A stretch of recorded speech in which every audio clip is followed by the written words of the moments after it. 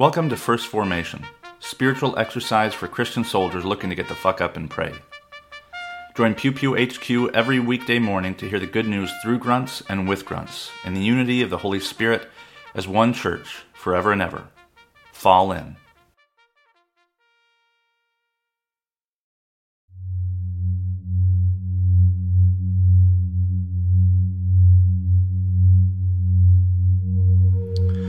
Psalm 38, verses 10 through 20. I said, in the prime of my life must I go through the gates of death and be robbed of the rest of my years. I said, I will not again see the Lord himself in the land of the living. No longer will I look on my fellow man, or be with those who now dwell in this world. Like a shepherd's tent, my house has been pulled down and taken from me. Like a weaver, I have rolled up my life, and he has cut me off from the loom. Day and night you made an end of me. I waited patiently till dawn, but like a lion he broke all my bones. Day and night you made an end of me. I cried like a swift or thrush. I moaned like a mourning dove. My eyes grew weak as I looked at the heavens. I'm being threatened. Lord, come to my aid. But what can I say? He has spoken to me, and he himself has done this. I'll walk humbly all my years because of this anguish of my soul. Lord, by such things people live, and my spirit finds life in them too. You restored me to health and let me live. Surely it was for my benefit that I suffered such anguish. In your love you kept me from the pit of destruction. You have put all my sins behind your back. For the grave cannot praise you. Death cannot sing your praise. Those who go down to the pit cannot hope for your faithfulness. The living, they praise you, as I am doing today. Parents tell their children about your faithfulness. The Lord will save me, and we will sing with stringed instruments all the days of our lives in the temple of the Lord. Judges chapter 15, verses 9 through 20. The Philistines went up and camped in Judah, spread out near Lehi. The people of Judah asked, Why have you come to fight us? We have come to take Samson prisoner, they answered, to do to him as he did to us. Then 3,000 men from Judah went down to the cave in the rock of Etam and said to Samson, Don't you realize that the Philistines are rulers over us? What have you done to us? He answered, I merely did to them what they did to me. They said to him, We've come to tie you up and hand you over to the Philistines. Samson said, Swear to me that you won't kill me yourselves. Agreed, they answered. We will only tie you up and hand you over to them. We will not kill you. So they bound him with 2 new ropes and led him up from the rock. As he approached Lehi, the Philistines came toward him, shouting. The Spirit of the Lord came powerfully upon him. The ropes on his arms became like charred flax, and the bindings dropped from his hands. Finding a fresh jawbone of a donkey, he grabbed it and struck down 1,000 men. Then Samson said, With the donkey's jawbone I have made donkeys of them. With the donkey's jawbone I have killed 1,000 men. When he finished speaking, he threw away the jawbone, and the place was called Ramoth Lehi. Because he was very thirsty, he cried out to the Lord, You have given your servant this great victory. Must I now die of thirst and fall into the hands of the uncircumcised? Then God opened up the hollow place in Lehi, and water came out of it. When Samson drank, his strength returned, and he survived. So the spring was called En-Hakor, and it is still there in Lehi. Samson led Israel for 20 years in the days of the Philistines. The Gospel of Matthew, chapter 17, verses 14 through 21. When they came to the crowd, a man approached Jesus and knelt before him. Lord, have mercy upon my son, he said. He has seizures and is suffering greatly. He often falls into the fire or into the water. I brought him to your disciples, but they could not heal him. You unbelieving and perverse generation, Jesus replied, How long shall I stay with you? How long shall I put up with you? Bring the boy here to me. Jesus rebuked the demon, and it came out of the boy, and he was healed at that moment. Then the disciples came to Jesus in private and asked, Why couldn't we drive it out? He replied, Because you have so little faith. Truly I tell you, if you have faith as small as a mustard seed, you can say to this mountain, Move from here to here, and it will move. Nothing will be impossible for you.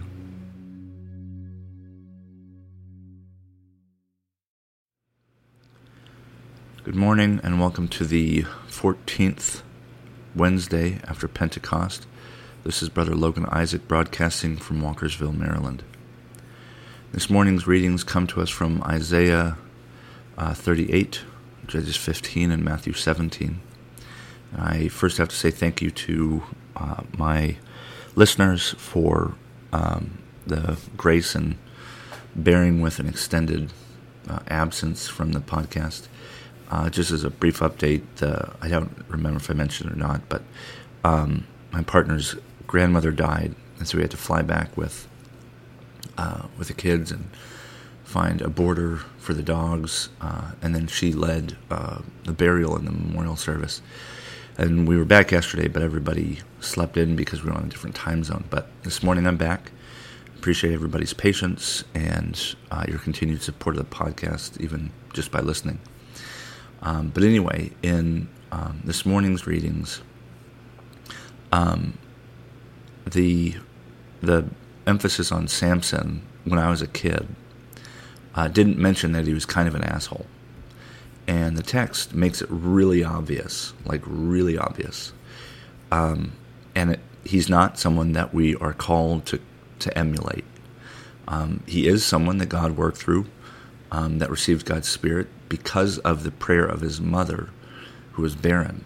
And as is a recurring theme in the Old Testament, a woman was barren. She cried out to God for a child. And in her case, she said, if you give me a child, I will dedicate it to the Lord for their entire life. And that's what happens. And Samson becomes a Nazirite. And I talk about Nazirite in God is a Grunt. It's really fascinating to me because of the connections that it has with Jesus' hometown, which at the time when Jesus walked the earth, we aren't sure that it was called Nazareth. The first text that we have that calls that city Nazareth is actually the book of Mark, the Gospel of Mark. That's 50 or 60 AD it was written. And so before that, we don't know what the people who lived in that little village called it. Scientists believe it had about 500 people there. It was, there's architectural remains. We know it existed. But we don't know what it was really called other than the Christian New Testament, which calls it Nazara in Greek. And Nazara and Nazarene are really closely associated with each other, and it means the consecrated ones. And Samson was one of these consecrated ones. And so it's a place, as in Nazareth.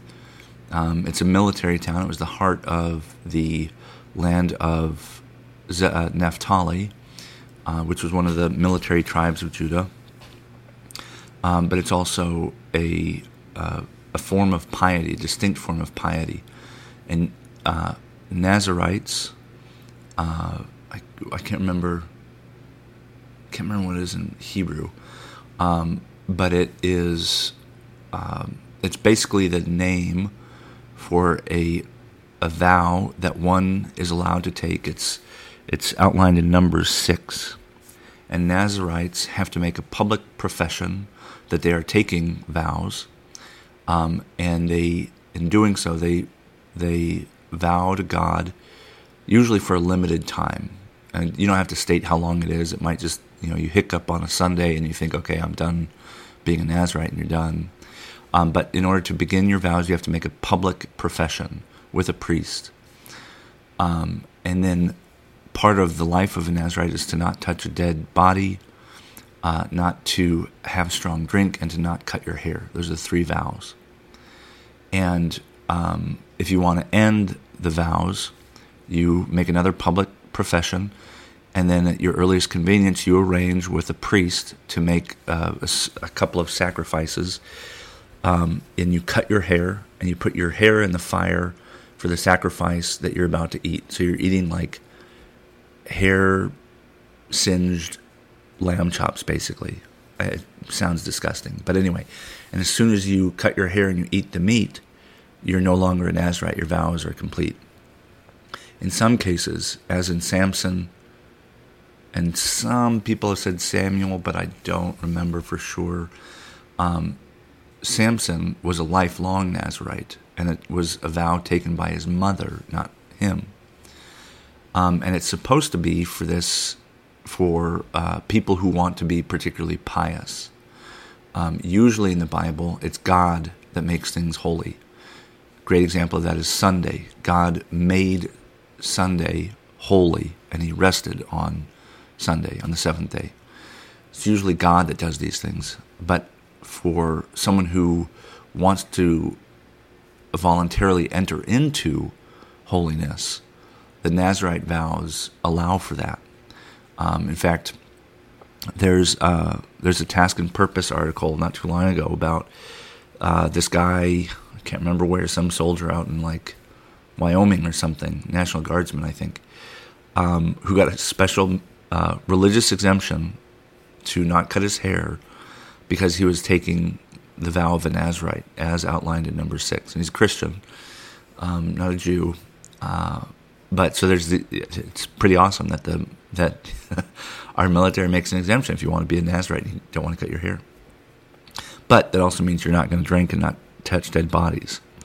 But anyway, what we see in Samson, however, is not someone who volunteers for piety. It's not someone who feels compelled or obligated to any kind of special devotion to God. He is the devotion to God on his mother's behalf. And when you receive that kind of blessing or power or whatever, but it isn't something that you agreed to, the ease with which you can abuse it can be startling, and that's what Samson does. And this particular passage is about killing 1,000 men with a donkey's jawbone, and he sings a song, and he's just being generally an asshole. He kills 1,000 men who come to deal out justice, and he uses this kind of circular reasoning. They did it to me first, and they had already said that he had done it to them first, and it's like this circular reasoning that just justifies anything, right?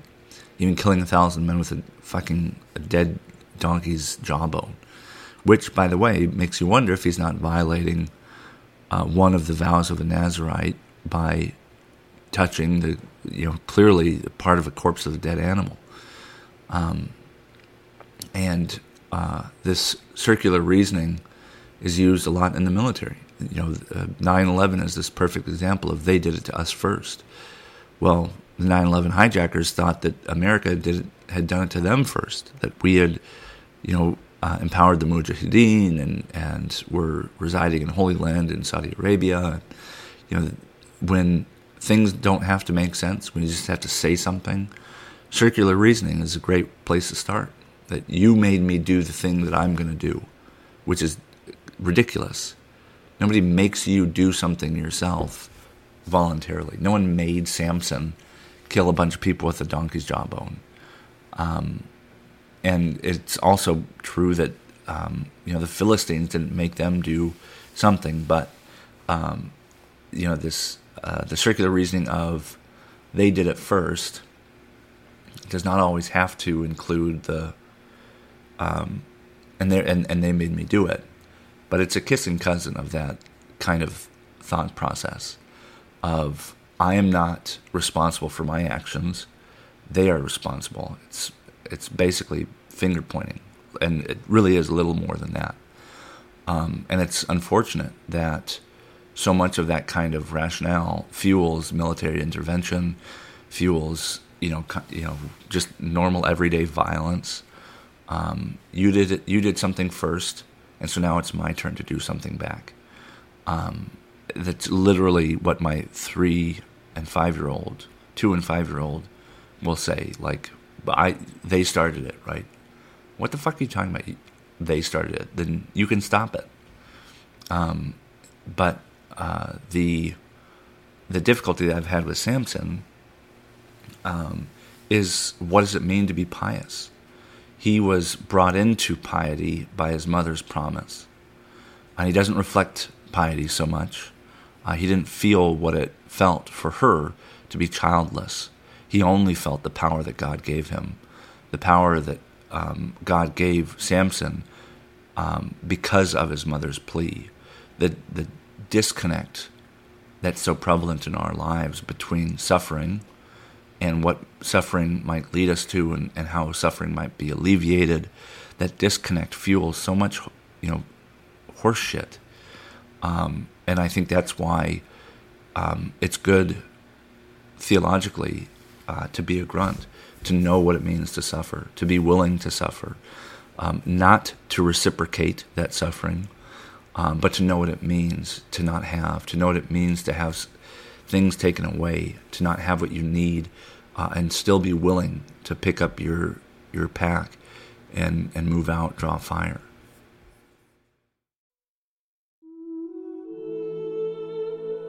A prayer for the poor and neglected from the Book of Common Prayer. Almighty and most merciful God, we remember before you all poor and neglected persons whom it would be easy for us to forget. The homeless and the destitute, the old and the sick, and all who have none to care for them. Help us to heal those who are broken in body or spirit, and to turn their sorrow into joy. Grant this, Father, for the love of your Son, who for our sake became poor, Jesus Christ our Lord. Amen.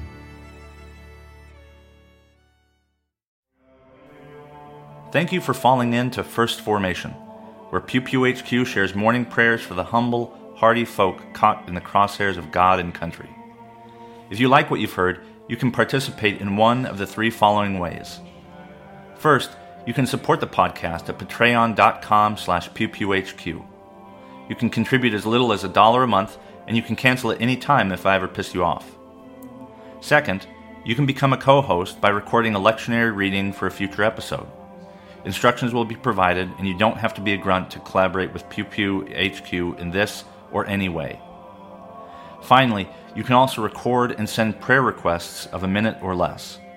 Prayers can be included in the episode, read anonymously if you wish, or kept private for me to pray for off-air. So there you have it, 3 ways to participate in First Formation. I hope you'll continue to listen, even if I can't convince you to jump in. This has been Brother Logan Isaac, always faithful, always family. Semper Familia.